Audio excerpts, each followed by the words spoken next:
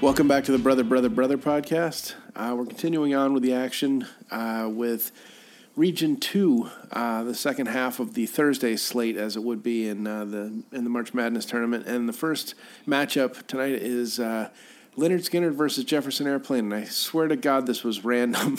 There is nothing intended to the survivors of Lynyrd Skynyrd by putting them up against the Jefferson Airplane. But Christian, why don't you kick this one off? All right, so I think in this matchup we have a panhandle powerhouse here in Lynyrd Skynyrd. The Van Zandt family, basically. Really, I've always thought, like, Skynyrd is just one of the most sort of woefully underrated bands. And part of it is, I think there were a lot of sort of crappier imitator Southern rock bands who sort of, followed along and did similar things to what the Allman Brothers did. But these guys were they were a really sort of, they are a, classic sort of, country Southern rock band. And, I think that's actually the most mundane description I could possibly give them, as a classic country Southern rock band. But they were, they are so much more, I think, than the two songs that they're unfortunately remembered for on every single jukebox, Sweet Home Alabama and Freebird, although both great songs. I think that their legacy is far greater than that. Definitely when you dig in deep, you realize it goes quite a long way. So what do you think, Jeremy? Yeah, I think underrated is the word, although I do take offense at you saying imitators, because Molly Hatchet popped to mind, and they're a damn good Southern rock band as well. But I think the first two albums, Second Helpings, pronounced Lynyrd, and the first album, pronounced Lynyrd Skynyrd, is enough to just wipe Jefferson Airplane off the court as far as I'm concerned.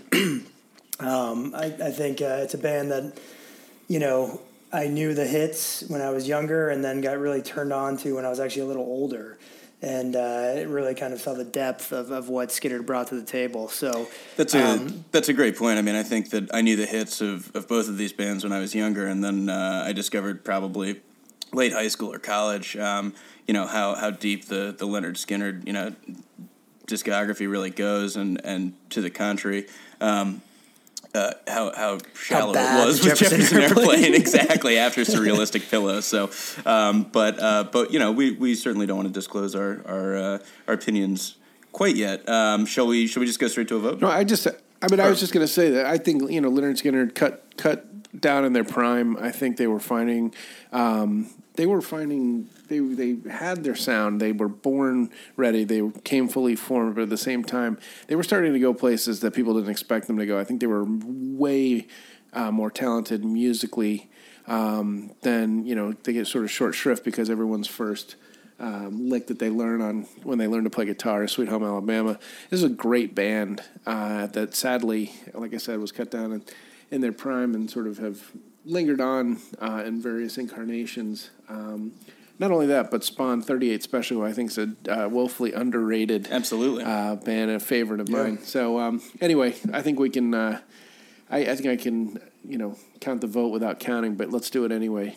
Christian, I'm going Skynyrd. Jer, Skynyrd.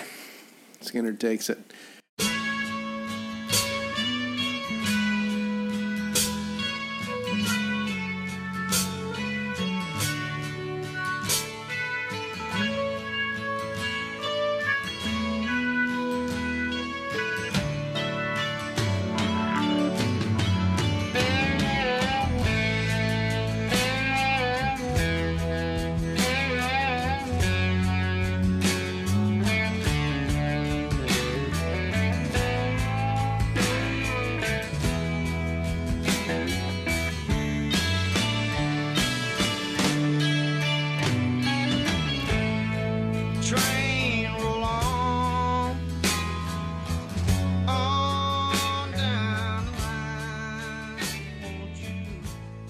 All right, moving on. The Bicoastal Battle of the Punks, X versus Sonic Youth, and I'm going to take this. I guess I'll kick this one off. If you've ever listened to this podcast, you know where I stand on X. I'm the one thing I would say is that I'm learning more and more as I go back and revisit the Sonic Youth catalog that I loved them more when I was younger than I do now. Not because of the noise. I love the noise. I love the musicality. I like the experimentation. But I'm really struck and sort of, the lyrical simplicity of Sonic Youth and the sort of lack of... it just seems like they, lyrics and songwriting was such... took such a back seat for them that I find it to be very noticeable when I listen to them now. I like some of their rock songs. I like particularly the songs where the vocals are buried because I can't tell what they're singing. But when it's really drawn to my attention, I'm not it really bumps me how sort of secondary lyrics writing was to them, and X to me is one of the greatest bands of all time, which you all know. So, Jeremy, what's your take on this? Well, it's funny. I mean, I think the name Sonic Youth makes a lot of sense because I think it's sort of, I think we all could say that in our youth we love Sonic Youth, and it's one of the bands that turned me on to music, to kind of different, stuff that wasn't on the radio. Something, I think I talked about it in our Origins pod that, Teenage Riot was a really important song to me and a important album as well. And so I really do have kind of a fond spot for some of the earlier Sonic Youth stuff, Sister, Daydream Nation, and up until Goo and even Dirty. But I agree, Win. I think that they sort of, they're a young band. They're a band that's great when you're young and a band that sort of doesn't last as long. X, on the other hand, is a band that I sort of liked but wasn't really aware of, kind of the depth that they go lyrically and just kind of the music style is a little different. They were one of those bands like the Ramones that was introduced to me as punk rock on Decline of Western Civilization. I was like, these guys are way elevated above, sort of the Germs and Black Flag and the rest of that cast of characters on that movie.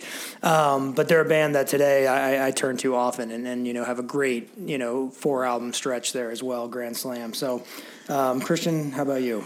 Yeah, I mean, I think, you guys may be underestimating the height advantage that Thurston Moore really brings to this matchup because, we've got, I think it's interesting listening to you guys talk. Like, I mean, we all had an opportunity to experience Sonic Youth in real time. And, I got into them and probably had a fairly similar experience seeing them, at the same kinds of clubs, certainly not that much bigger than the ones that you guys probably saw them in. It was interesting. I mean, I think, that first run of great albums, so like Sister, Daydream Nation, I'm going to ignore the Ciccone Youth or Ciccone Youth, Whitey album thing, like fetishizing Madonna, and go straight on to Goo and Dirty. But that's a pretty heavy 4-album run right there. And the cool part was that by the time I was getting into them, in 2002, 3, 4, it was they'd really hit like their stride with a revival, which is how many bands actually end up coming back and being good again? And with Murray Street, Sonic and Earth, Rather Ripped, those are a great run of albums again. And in particular, I would say Rather Ripped I think is awesome, and it's mostly Kim Gordon singing rather than Thurston Moore. So I think I think that they are really a cornerstone and always have been of like the American avant-garde, and it's really important to sort of recognize the broader sort of cultural influence and that they've had on other bands. I think if you ask a lot, if you randomly sampled 100 punk bands today and said who's more important to you, X or Sonic Youth, I don't know. I think they're going to say Sonic Youth. Well, what say you, Christian? Who's the winner? And let me speak for all of them. Yeah, exactly. So yeah, I think if we're casting votes here, I'm going to throw mine in Sonic Youth's corner. I think they win this game. All right. Well, I'm going to go with X because I can't. I'm leaving with the girl I came with. Jared, what about you? It's tough. I mean, Christian makes a great argument, and Win is sort of ingrained. His, X is one of the early bands that Win turned me on to. Actually, both these were, and It's going to be an overtime game, but I'm going to go with X. Oh, rigged. Yeah, no, I think it was. You should have bet the over-under. Win bought me tickets to X last exactly. year, and that helps. Yeah, try a little graft when it doesn't go your way, man.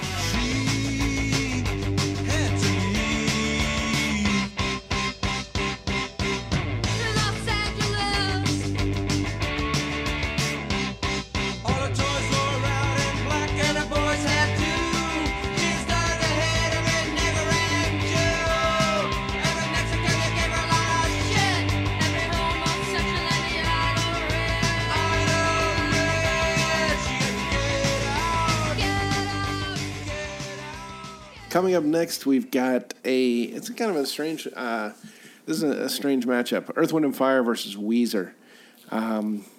This is, I would take almost anybody in a sporting event above Weezer. Just from I feel like they'd be overpowered. I'm not sure that they would enter the court. But anyway, Christian, you kick this one off. Oh, well, thanks, Wyndham. I'm really appreciative for getting to frame this matchup. Preview this. Yeah, look, I think that Earth, Wind & Fire was a band that I basically came to through the singles early on. And, they are just an incredible sort of staple powerhouse of the 70s funk scene, incredibly versatile, great musicianship. And, then you have Weezer. They are, that one guy went to Harvard. So, maybe the best grades on the court. He's a student athlete for sure. And that's important. He definitely keeps score. Yeah, exactly. No. Look, Weezer was again, they were hugely popular, and very successful band of all of my youth really, and through high school.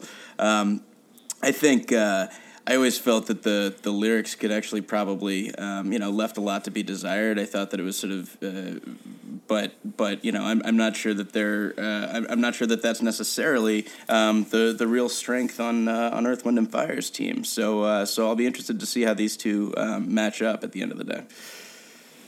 Yeah, Jerry, you had an interesting. Weezer was. I think of this because I've had because I have distance on it, but I always think of Weezer as being like the band of Christian's youth. It's really the band of your youth. Well, I think they're two. Sorry about that, guys. A little phone ringing there, but I think the two big albums, that cornerstone albums that people talk about, the Blue Album and then Pinkerton, were certainly my kind of heyday. And I have friends who swear by Pinkerton like we swear by, Surfer Rosa or some of the albums that we kind of talk about constantly. I've never gotten it, to be honest, but I do see kind of the importance of having people that can keep score. And, you always need an accountant at some point in your life. And I think Weezer may be that band. But I agree with Christian, too. Earth, Wind & Fire, to me, is very much like a singles collection. It's a compilation album. And that might just be my ignorance on not sort of being around in the early 70s and having a finger on the pulse to that scene. But I kind of came to them through some of their hits. So as much as I'm not I've never been a Weezer guy, I do see them as a long-standing band. So I think it's going to be a tougher matchup than we think. I'm decidedly in the Earth, Wind & Fire category because, simply put, I'm not a Weezer fan.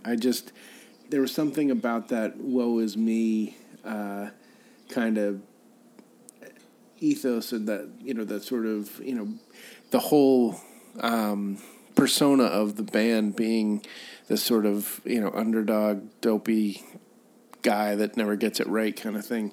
It just irritated me. It was probably the age at which I encountered it, whereas Earth, Wind & Fire was the soundtrack of my elementary school years, and I'm a big fan. Bell-bottom wearing days. Yeah, pretty much. They were huge. They were. I can't probably impart on you guys how big they were for probably a very limited stretch. But there was a time, in the mid '70s when Earth, Wind & Fire was arguably the biggest band in America. So, that said, that's not really what sways me. What sways me is the strength of Earth, Wind, and Fire versus the willful wimpiness of Weezer. And to me, I mean, you can't fuck with the elements. You got Earth, Wind, and Fire. That's 3/5 of Captain Planet right there. Yeah. Exactly, and the other team is called Weezer. Who's gonna win? Who's gonna win an up tempo matchup here? Yeah, after that throwdown, I think I'm gonna step to the free throw line and do an underhanded free throw and go Weezer. Ooh, it's funny. I think that when we're talking here, I've got to say, just in terms of how significant Weezer was during my youth, I've got to go with Weezer as well. Wow, that's not one underhanded free throw too. That is okay. Well, that was sad. It was a cold day in hell.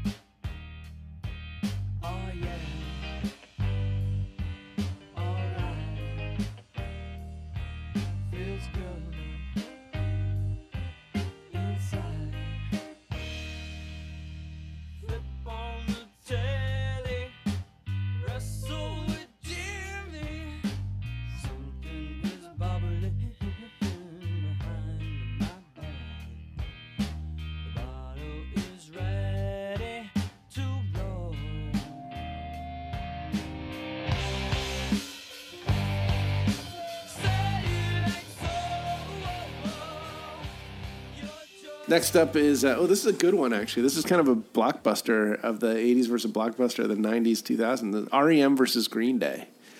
Jer, you are a REM aficionado and a Green Day aficionado. So what's your take on this matchup? Yeah, I mean, so this is one, we can just state that Christian hates REM as much as, I hate later day REM, but I am as much as I hate Weezer. Yeah, as much as Wayne just hated Weezer. But I'm just a huge fan of the early REM. So, Murmur, Reckoning, Fables of Reconstruction, Life Search Pageant, I think are hugely important to almost all the music I like. It's very, I don't know, they created college rock to me. It was something that, you came out of the punk and post-punk scene, and then you needed, the jangle, and, they brought kind of a big star / sort of country / kind of just new sound Birds to kind of rock and roll, and have influenced a lot of the indie rock bands that we love today. And then I'll flip over Out of Time and skip over to Automatic for the People, which I actually do think was their last great album. Their second half game is pitiful, and really, I can agree with anyone who doesn't like them or anybody that was actually introduced to them later, because it's really bad. And so, I agree. Green Day, on the other hand, it's just a sound I don't love. It doesn't bring... So, I mean, if we're talking greatest American band, and we're talking about the fact that these bands had to make an impact on American music and an impact on American rock, Green Day did one thing fine, but, I mean, they could be replaced, to me, with anybody. It's Broadway? Exactly. It's a bubblegum sound. It's that California sort of sun-soaked pop punk. But, the sound didn't bring anything new to the table. That's right. So basically it's, did REM build a big enough halftime lead to have most of their starting lineup foul to completely sit down for the rest of the game and see what happened. I think. I think for me, we know where I stand on REM. I'm surprised they were even let into the arena. But I think Green Day is one of my. I think the first tape I ever had was actually a Kerplunk tape. So it sort of has like a speed, maybe PG-13 rating on sort of the entire musical catalog. That I think is sort of a useful entry point for anybody who ends up wanting to learn about punk. It's a I think it's where a lot of people start, and they're huge. You really can't, you can't. You can't really underestimate the size of that band, and they've been around for such a long time at this point. Granted, they still sort of goofily dress and behave like they're 15 years old, and haven't necessarily, in my view, evolved musically beyond a certain a sort of stunted point in their careers. But man, during that heyday, Kerplunk and Dookie in particular, they were a really powerful band. So I think that they're probably going to get the edge at the end of this one. What do you guys think, though? Well, I'm a massive early REM fan. I really like Green Day a lot. This is I think, with very few exceptions, I think this is the first matchup of bands that have both, are both capable of pulling a stadium tour, and have. So it's interesting. I mean, it's hard to remember a time when REM was great. It was not hard to remember when they were relevant, necessarily, but you still hear, I hear old REM and I love it, and I feel like they changed the direction of music more than Green Day probably did. I was a huge Buzzcocks fan growing up, and I felt like Green Day really sounds like the stepchild of the Buzzcocks. It was such a one-for-one kind of comparison to me. If you listen to Singles Going Steady or even Different Kind of Tension by the Buzzcocks, it's the blueprint for every Green Day record. And so I don't feel like they're as inventive as REM. That said, REM, it very much emerged from the Byrds and the Zombies and people like that. So that's a long way around saying I'm gonna literally follow my own analogy here and say that REM drove up the score by a half and then all fouled out and won. I'm gonna vote REM. All right. Well, I'm gonna go with Green Day here. Yeah, and I think we know where I stand. So REM moves on. All right.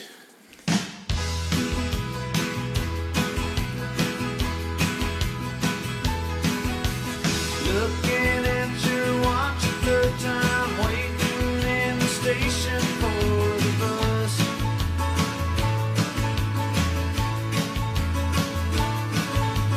Going to a place that's far, so far away, and if that's not enough,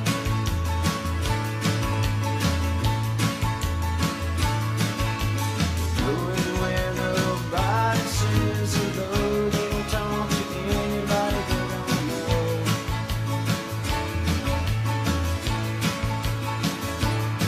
You'll wind up in some factory that's full-time filled. The next matchup is another very interesting genre matchup, actually, because they're sometimes equated these days. The Grateful Dead versus Wilco. This is really going to piss off people who like jam bands. So, Jerry, you want to take this? Yeah, sure. I mean, I think you've got... Being our resident Deadhead expert in residence here. Yeah, exactly.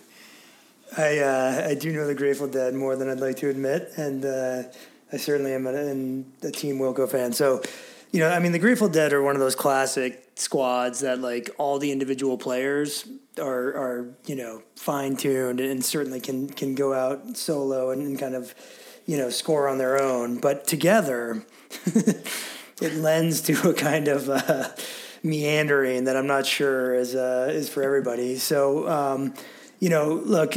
and all joking aside, the Grateful Dead are, a classic American rock band. I mean, they really did, kind of build a cult following.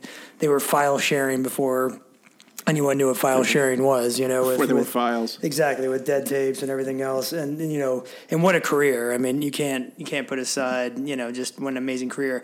My issues with the Dead are, one is I don't really love jamming out. And two, they didn't really put out any good studio albums. So the Dead are a band that everyone talks about, like you had to see them live, man, or you have to hear Dick's Picks Volume 10 or whatever. But they're a band that just like couldn't quite get it together in the studio.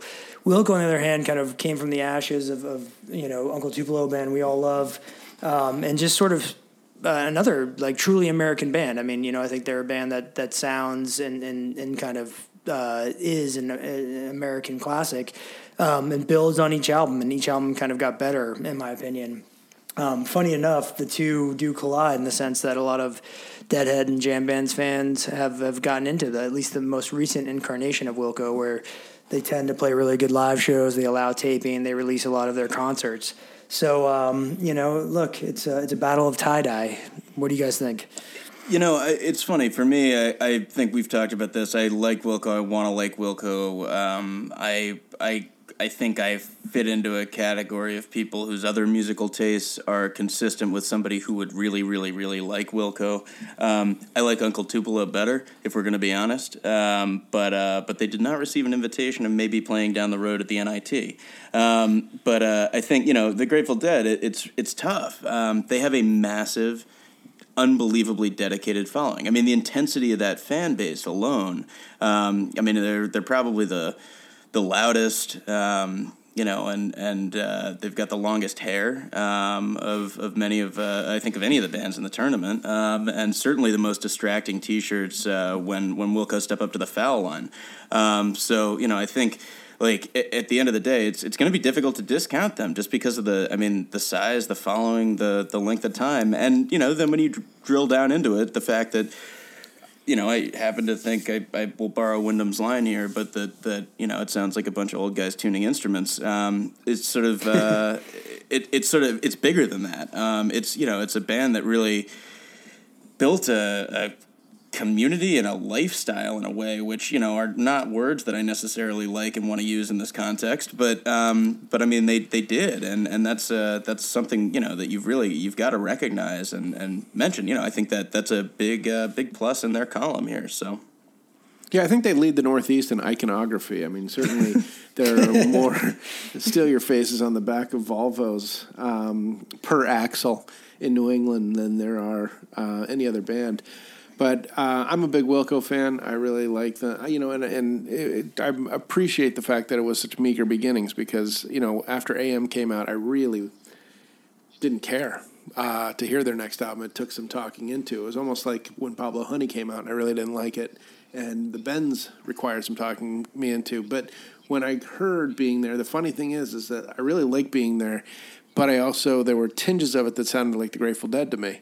Songs like Someday Soon and Don't Forget the Flowers. I mean, they're very, rooted in bluegrass and so, they have the same distant cousins, but it's like spinach as an adult, you know what I mean? I every once in a while I go back to it thinking like maybe I'm wrong. And then I listen to the Grateful Dead, and I'm like, nope, well, they are. So anyway, I'm going to take a vote, and my vote's for Wilco. I think purely because of their legacy, I think Grateful Dead deserves a vote here.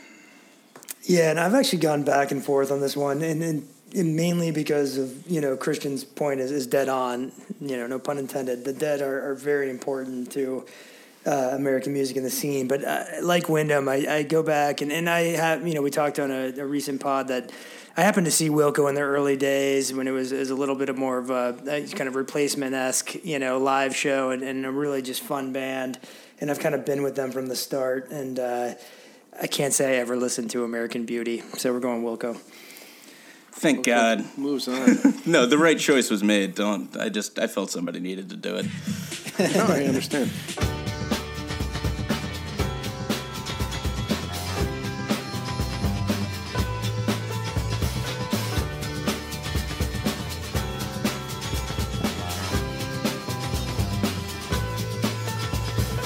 Sincerely miss those heavy metal bands I used to go see on the landing in the summer. She fell in love with the drummer. She fell in love with the drummer. She fell in love. Shiny, shiny pants and bleached blonde hair. A double kick drum by the river in the summer. She fell in love with the drummer. Another then another. She fell in love. I miss the innocence I've known. Playing Kiss covers, beautiful and stone. Up next is this is an interesting matchup: Sublime versus the Flaming Lips. Is that Southern California versus OKC? So, Christian, I think you can kick this one off. That's You're a right. big I think Sublime this fan. is the. I am. I think this is the battle between one band, the Flaming Lips, who I believe stole all of their instruments from a church fair when they got started, versus a band that was presumably pawning off most of their instruments so that they could buy Smack. But I think the thing. This is a really interesting matchup, and the thing that comes across is like there's a certain degree of levity that both of these groups have, and I think there's some damn funny stories told in Sublime albums, and similarly I think with the Flaming Lips there's a certain almost surreal, cartoonish, but very much playful quality to the stories that they tell as well. So I think musically they couldn't be. Frankly, I think that they really couldn't be further apart. You've got one with their roots in punk and ska and reggae, and the other who, while definitely harken back to sort of 60s English rock, also have a real appreciation of sort of bigger pop orchestration. So that's actually going to be the most difficult sort of axis, I think, on which to compare these guys. But what do you think, Jeremy? I think the cool thing about both these bands is they did it their way. I think that Sublime, and kind of, let's call it what it was, a one album wonder. Two albums. Two, yep. So, but one that kind of hit the mainstream. But, I mean, they were very original in the sense that, there was nothing that really blended. I mean, they original not in their like, so punk, reggae, hip-hop, but nobody did it like they did. I mean, they took all of those genres and mixed them together in a way that sounded wonderful and great and it fresh. sounded organic. Yeah, it was really cool. And on the flip side, the same with the Flaming Lips. I mean, the Flaming Lips were a band that, from the get-go, and when, I mean, you probably, saw them back in the 80s and then kind of had a reincarnation in the 90s, had a hit song in the 90s, and then, reinvented themselves into this sort of orchestrated pop, and then have gone back to more experimentation, in the last few albums, is a band that really has never, ever... kind of bent to record industry or to mainstream taste. And it's a band, by the way, that's been on Warner Brothers for most of its albums and has kind of managed to do their own thing. So, I think they both have that in common. Definitely different sounds. And, I think the Flaming Lips are a team, though, that has a deep bench. They have a lot of different sounds and definitely, can play for a full four quarters, where Sublime is fast and furious, but had an early flame out, unfortunately.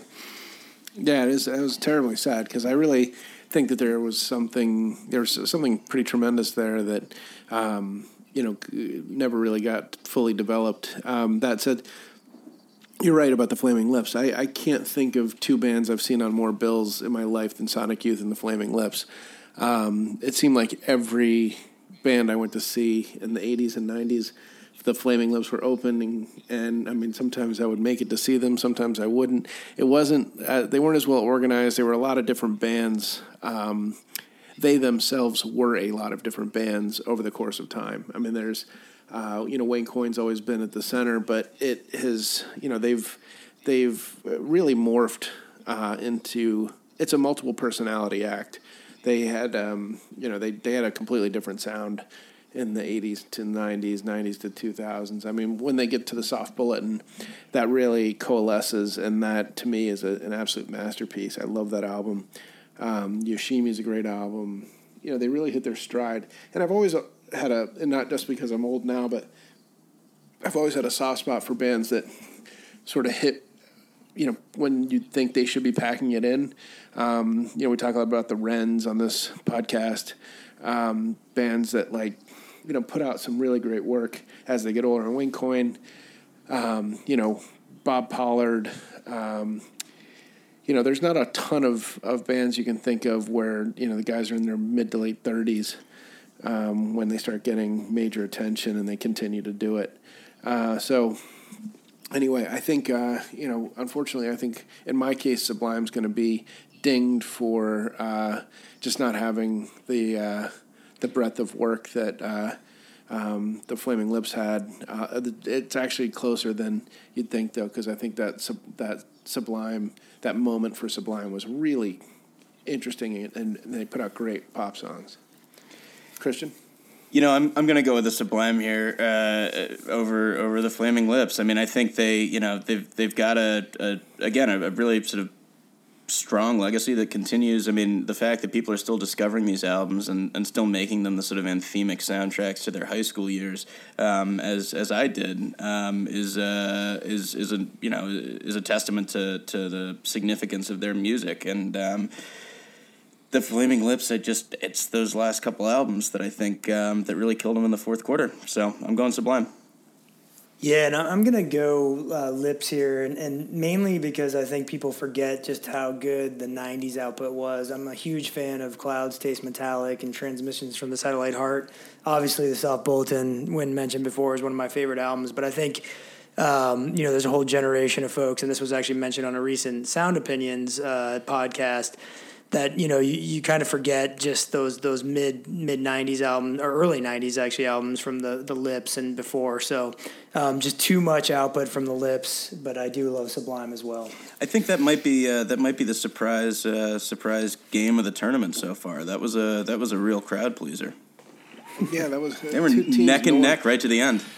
No one wanted to see go home. It was sort of like when you get two teams with nobody over 6'5" in the first round of the NCAA tournament, exactly. And like you're just like, I can't. Oh man, I wish these guys could play forever. Put your face up to the window. Tell me all about your gay folks. It feels better when you're in it. If you're nervous, use the payphone.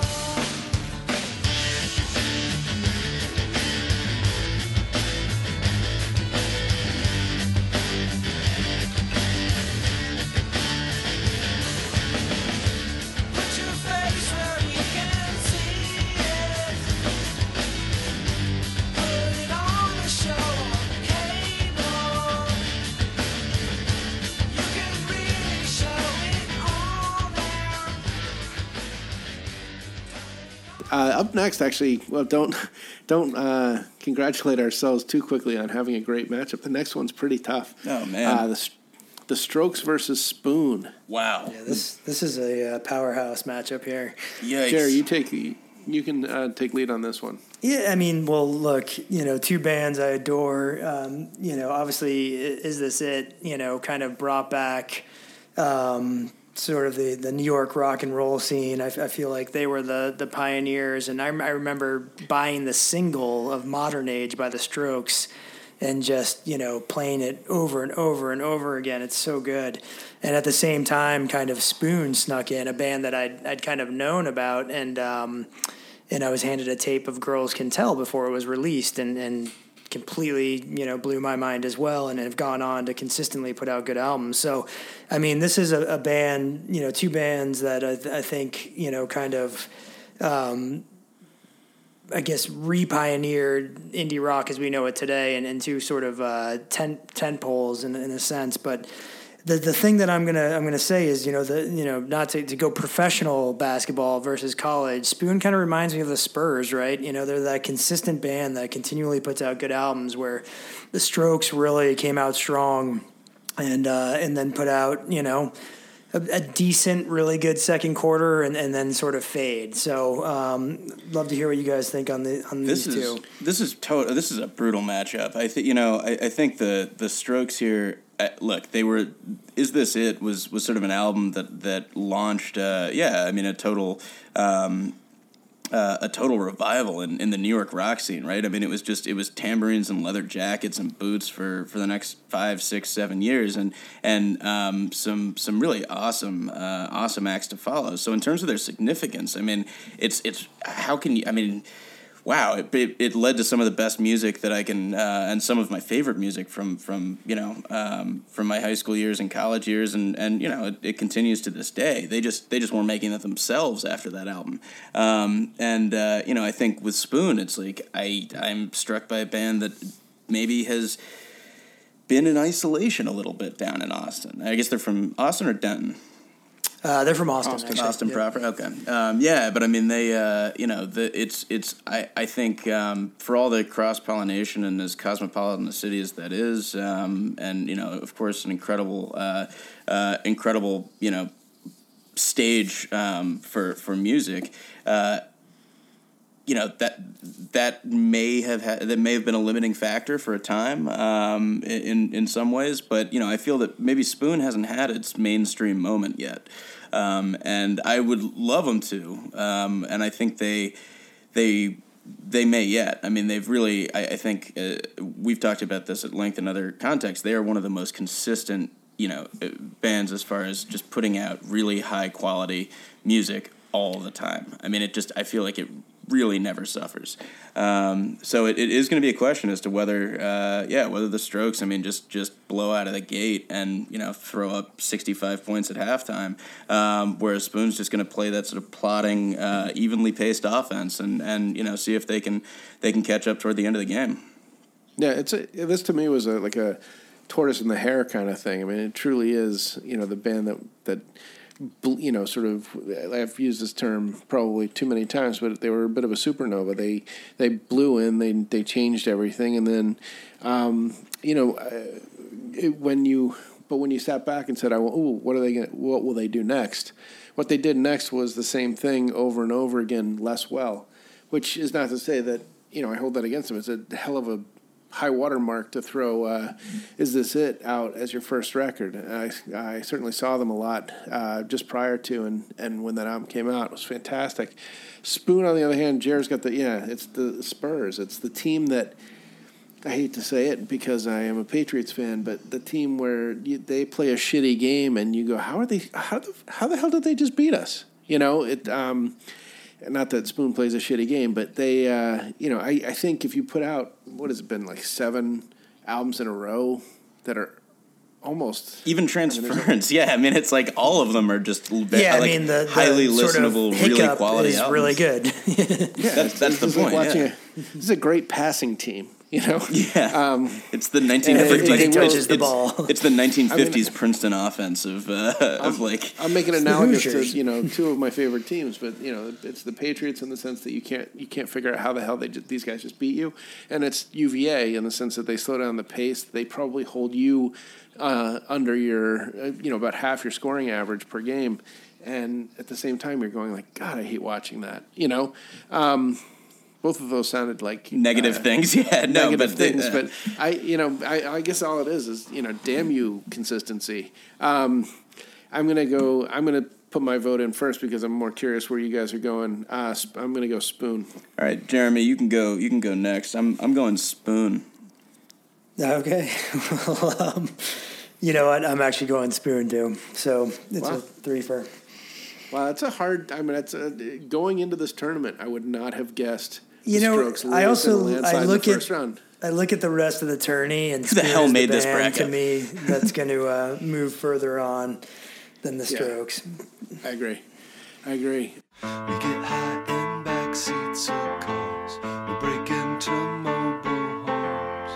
We go to sleep to shake a pill. Never wake up on our own. And that's the way we get by. So the way we get by. All that's the way we get by. So the way we get by.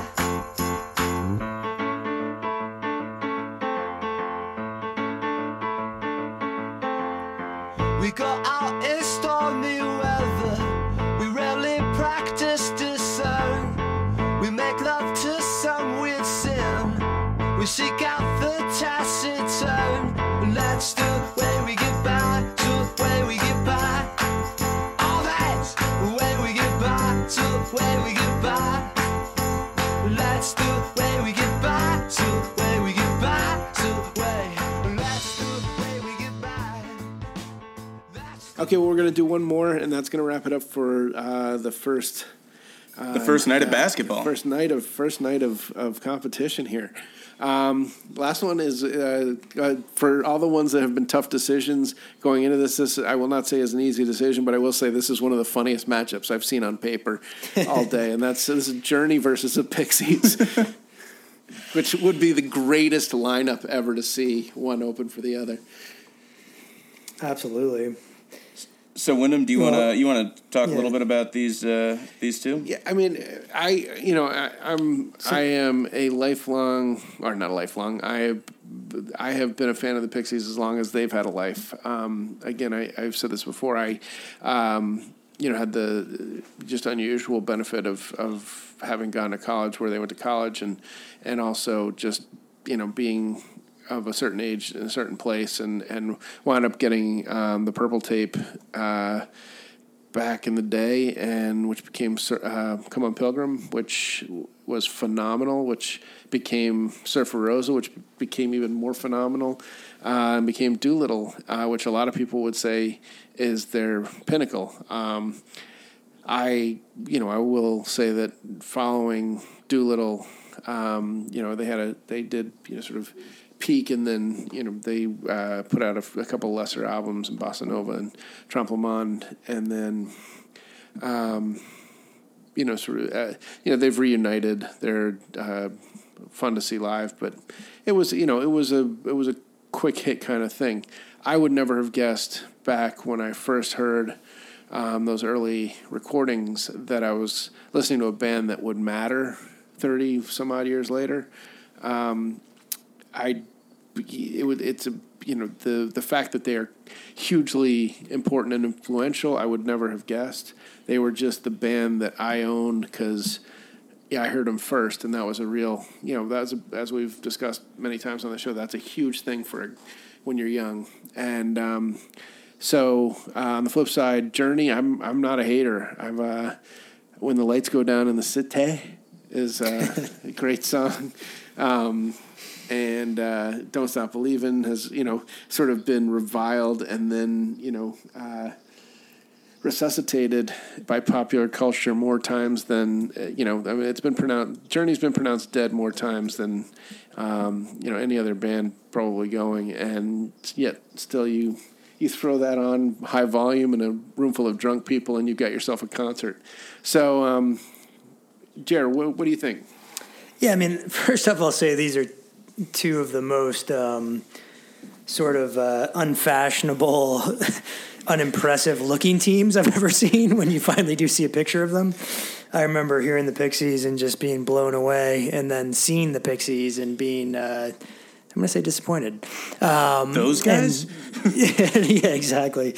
And Journey the same way. I've happened upon some music videos, and it wasn't even like bad 70s rock outfits. It's like, it's like the guy went to a thrift store in Florida and bought like a woman's leopard print T-shirt and decided to wear it. But not in like the Steven Tyler. No, not in like I can pull this off. More in like I just look awful. But look, I mean, the Pixies are, I don't know, like just a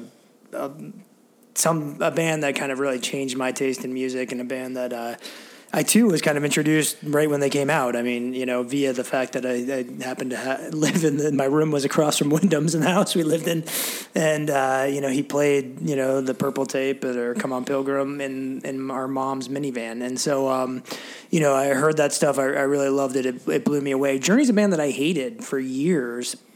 And kind of came to my senses as I got older and realized that, like, I don't need to only listen to, quote unquote, sort of cool underground music. Like, good music is good music, and Journey's damn good.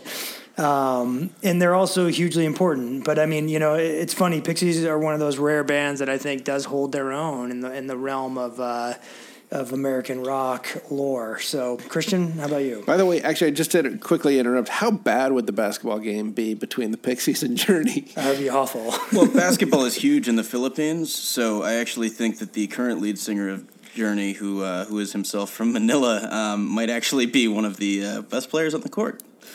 Well, you've He'd got a definitely be the guitarist most in the fit. Pixies. You got a guitarist in the Pixies who's also Filipino, so there may be some throwdown there. Oh yeah, that's a great point. I actually, wow, that's an interesting angle on this matchup.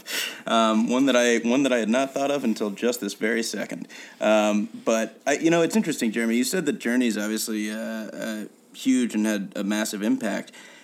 Aside from the fact that everybody plays it in a room full of drunk people and it becomes a concert immediately, like I'm curious what the influence is, like what the lineage is. I mean, if what bands cite Journey as one of their major influences, and I think to the Pixies' great strength, obviously aside from the high quality and their canon of music is the fact that they were so influential in terms of shaping the way punk and indie rock evolved in the 90s and 2000s to the present. So Journey, then again, those guys just sold a shit ton of albums, right? I mean, talk about like stadium rock.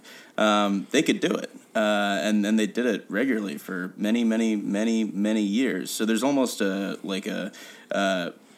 lowest common denominator greatness and sort of scale and bravado that comes with that band. I'll take it back to you on that point. Is you know who they inspired? Everybody. Smashing Pumpkins. Oh yeah. Anybody who noodled in the studio. No, but I mean that was a big guitar band. I mean they No, that's true. That's a great Guitar point. Hero music. That's exactly right. Which is quite literally how the people of my generation know it.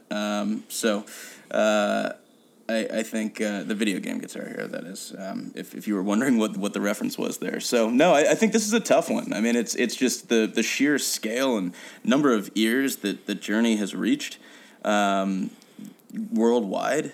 Like, you've got to put them in the running. I mean, they're huge. So I think we should go to a vote.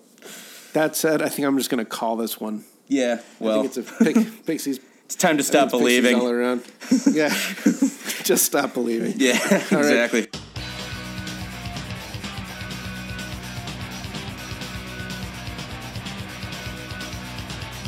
manita, ven conmigo.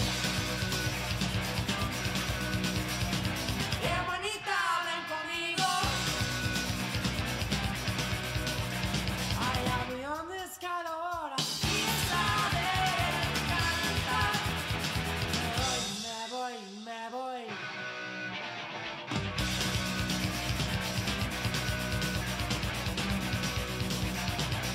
Donde no hay sufrimiento. Donde no hay sufrimiento. Mi perdedor pasa por la calle y sale cantar. Me voy. Nuestro propio animal. Canta la gente para atrás. That's the end of the first day of The basketball competition. So we will be back tomorrow with a second marathon day-night 16 matchup day for you. So anyway, sleep well and look forward to listening to us again. Thanks so much. That's it for this episode of Brother, Brother, Brother podcast. Many thanks to Simon Doom for our intro music, Hair of the God, and to our heroic producer, Damian Kendall.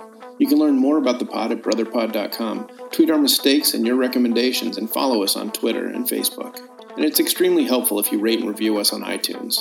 Until next time, on behalf of Jeremy Sartori and Christian Lewis, thank you for listening.